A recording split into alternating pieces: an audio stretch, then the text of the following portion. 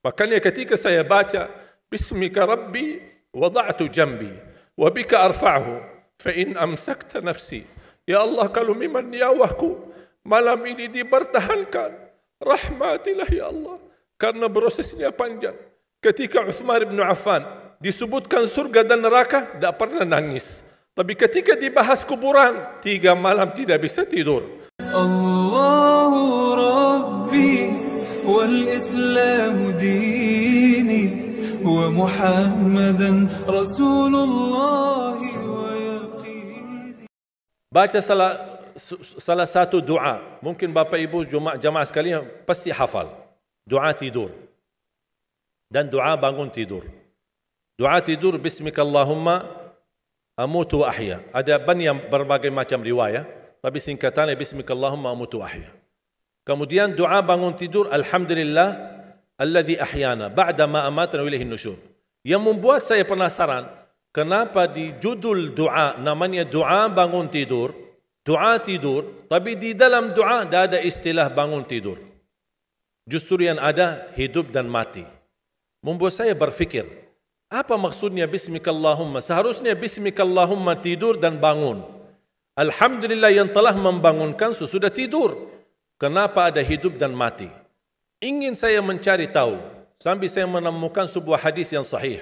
Alhamdulillahilladzi radda ilayya ruhi wa afani fi jasadi wa adhina li bidzikri. Ini menjadi doa yang kedua, doa bangun tidur. Ketika saya baca, Alhamdulillah yang telah kembalikan ruhku. Berarti ruh kita di mana saat tidur? Wa afiat di jasadku.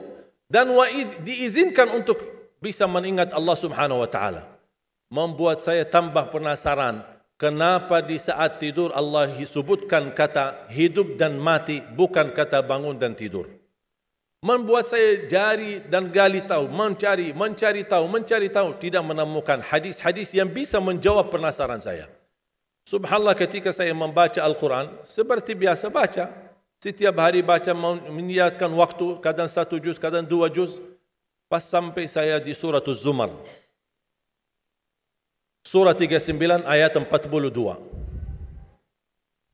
Allahu yatawaffal anfusa hina mautiha. Wallati lam tamut fi manamiha. Fayumsiku allati qada alaiha al-maut. ويرسل الأخرى إلى أجل مسمى إن في ذلك لآيات لقوم يتفكرون. Saya langsung sujud syukur. Saya berkata, itulah jawabannya. Allahu yatawaffal anfusa. 2 kali Allah memegang nyawa kita. 1 saat kita meninggal dunia. 2 saat kita tidur belum meninggal dunia. Allahu yatawaffal anfusa hina mautiha, ketika tidur mati, sudah meninggal dunia. Nyawa kita dimegang oleh Allah SWT. Allahu yatawaffal anfusa hina mautiha wallati lam tamut fi manamiha, dan Allah memegang nyawa seorang ketika dia tidur tapi belum mati. Kalau soal sudah dimegang nyawanya ketika mati sudah selesai. Tapi Allah jelaskan lebih detail lagi. Persoalan megang nyawa seorang ketika tidur belum mati. Fayumsiku allati qada 'alaiha al-maut. Allah Subhanahu wa taala menahan nyawa yang sudah ditetapkan oleh Allah kematiannya. Makanya ada orang ketika bangunnya subuh sudah meninggal dunia. Ternyata dia termasuk fayumsiku allati qada 'alaiha al-maut. Wa yursilul ukhra, tahap yang kedua, wa yursilul ukhra ila ajalin musamma, yang belum ditetapkan kematian, Allah kembalikan nyawanya untuk di waktu yang ditentukan dan ditetapkan oleh Allah Subhanahu wa taala.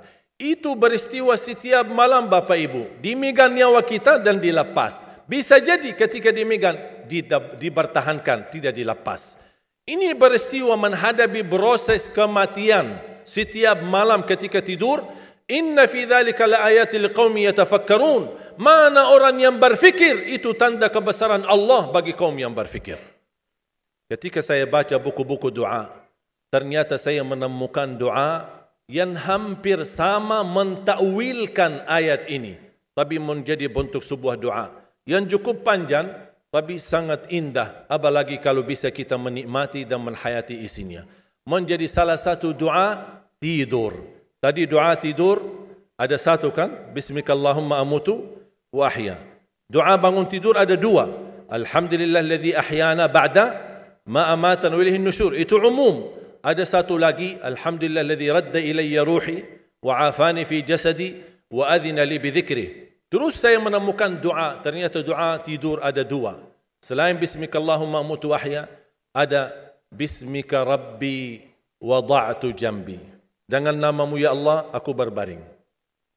Wa bika arfa'hu, dengan namamu aku angkat. Fa in amsakta nafsi, ya Allah, kalau nyawaku dibertahankan malam ini, farhamha, rahmatilah ya Allah. Wa in arsaltaha fahfadha, kalau dilepaskan nyawaku, jagalah diriku sebagaimana terjaga dirinya hamba-hamba yang saleh. Ketika saya baca dan setiap malam bisa merasakan bismika rabbi wada'tu jambi wa bika arfa'hu fa in amsakta nafsi farhamha. Ketika saya baca fa in amsakta nafsi farhamha, saya bisa merasakan ketika Allah wafatkan saya malam itu. Dan saya sangat memohon rahmatilah aku ya Allah.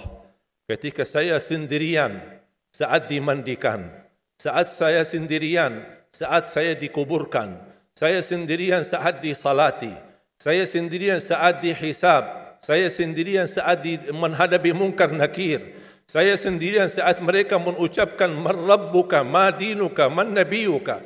Kalau bukan rahmatmu ya Allah, saya tidak akan bisa apa-apa. Saya tidak bisa nyaman, saya tidak bisa selamat, saya tidak bisa bahagia. Bagaimana kuburan yang sempit dan gelap bisa menjadi kun fayakun raudatum min riyadil jannah, taman dari taman surga. Bahkan Allah tunjukkan posisi kita di surga. Makanya seorang hamba yang bisa melihat posisinya di surga, dia berteriak, ya Allah, aqimis sa'ah, segerakanlah datangnya hari kiamat. Sebaliknya orang-orang yang na'udzubillah, ketika disempitkan kuburannya, bertambah gelap, bertambah hitam, belum lagi turun azab, ditunjukkan posisinya di neraka di sampingnya, dan dia berteriak, ya Allah, la tuqimis sa'ah, janganlah terjadi hari kiamat. Sudah aku disiksa di sini, sudah cukup, apalagi akan disiksa nanti di hari kiamat. Makanya ketika saya baca bismika rabbi wada'tu jambi wa bika arfa'hu fa in amsakta nafsi, ya Allah, kalau memang nyawaku malam ini dipertahankan, rahmatilah ya Allah. Karena prosesnya panjang. Ketika Uthman bin Affan disebutkan surga dan neraka, tidak pernah nangis. Tapi ketika dibahas kuburan, 3 malam tidak bisa tidur. Kata beliau, al-qabru awwalu manazilil akhirah. Kuburan itu langkah awal ke akhirat. Kalau itu lulus, lancar, bahagia, selamat, insya-Allah lebihnya aman dan sambil menuju ke surga. Tapi kalau kuburannya menderita, menjadi tersiksa, menjadi pahit dan tidak bisa nyaman, tidak akan bisa nyaman lebihnya dan selanjutnya, na'udzubillah min zalik.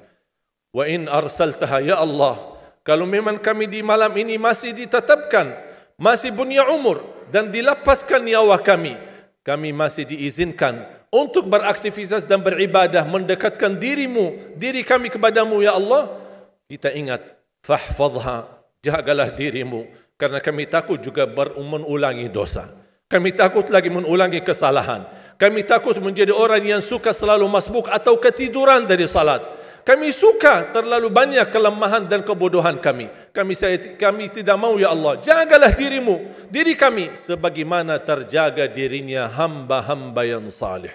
Wallahi jamaah sekalian, saya usulkan kalau bisa hafal doa ini, karena sangat indah, hayati maknanya, dalami isinya, agar kita tidur dan kita merasakan tergantung diri kita dengan rahmat Allah Subhanahu wa taala. Kalau memang mati malam itu, kita insya-Allah dirahmati Allah. Kalau kita masih punya umur, mudah-mudahan kita terjaga untuk bisa menjadi sebagaimana hamba-hamba yang saleh. Jamaah sekalian, kematian itu jauh lebih dekat daripada titik nafas kita setiap hari. Bahagialah seorang yang bisa sisahkan amalannya, yang bisa membuka buku amalannya walaupun dia mati, tapi terus disalurkan pahala, sedekah jariahnya tidak terputus. Sepengalaman saya, dan saya belajar, tidak pernah saya menemukan amalan sehebat untuk mendukung dan mewakaf Al-Quran. Al-Quran untuk dibelajari, Al-Quran untuk dihafal. saya memiliki harapan yang sangat tinggi. InsyaAllah Indonesia, sepanjang apapun kegelapan, sepanjang apapun kegelapan kezaliman, sepanjang apapun kehilangan keadilan, insya-Allah akan datang satu saat terbitnya matahari adil. Dan insya-Allah Indonesia akan menjadi negara Al-Quran. Saya bisa meyakinkan gitu karena saya telah merasakan bagaimana di Turki. Turki negara sekuler yang ratusan tahun serangi Islam, ratusan tahun menabaikan Islam, tidak boleh kumandangkan azan dalam bahasa Arab, tidak boleh ada rumah tahfiz, tidak boleh ada pesantren, tidak boleh belajar agama, tidak diberikan anak-anak kita bisa belajar dengan sendirinya Al-Quran. Semuanya dilarang dengan keras, bahkan terancam orang-orang yang melanggar aturan itu.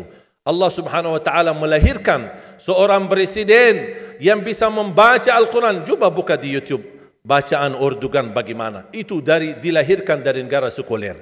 Saya bisa meyakinkan insya-Allah 1 juta menghafal Al-Quran. Dan bapa ibu mudah-mudahan masih punya umur akan mendengar pengumuman besar, imam besar salat Idul Fitri dan Idul Adha sekaligus khatib adalah Presiden Republik Indonesia menghafal Al-Quran. Itu yang saya yakini. Dan saya tidak pernah merasa lelah. Dan saya selalu berkata sama istri, kalau saya mati itu pun karena saya bersama Al-Quran.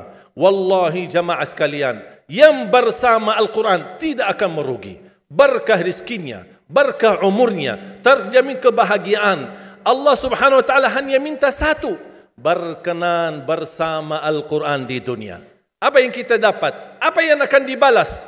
Akan Al-Quran temani kita di dunia, akan temani kita saat sakratul maut, akan temani kita di kuburan membela kita, akan menemani kita saat kita dibangkit oleh Allah, akan menemani kita saat hisab, akan menemani kita saat berjalan di atas sirat yang sangat tipis dan panjang, bahkan tajam jalanannya. Begitu sampai ke surga, apakah Al-Quran melepas? Tidak akan melepas.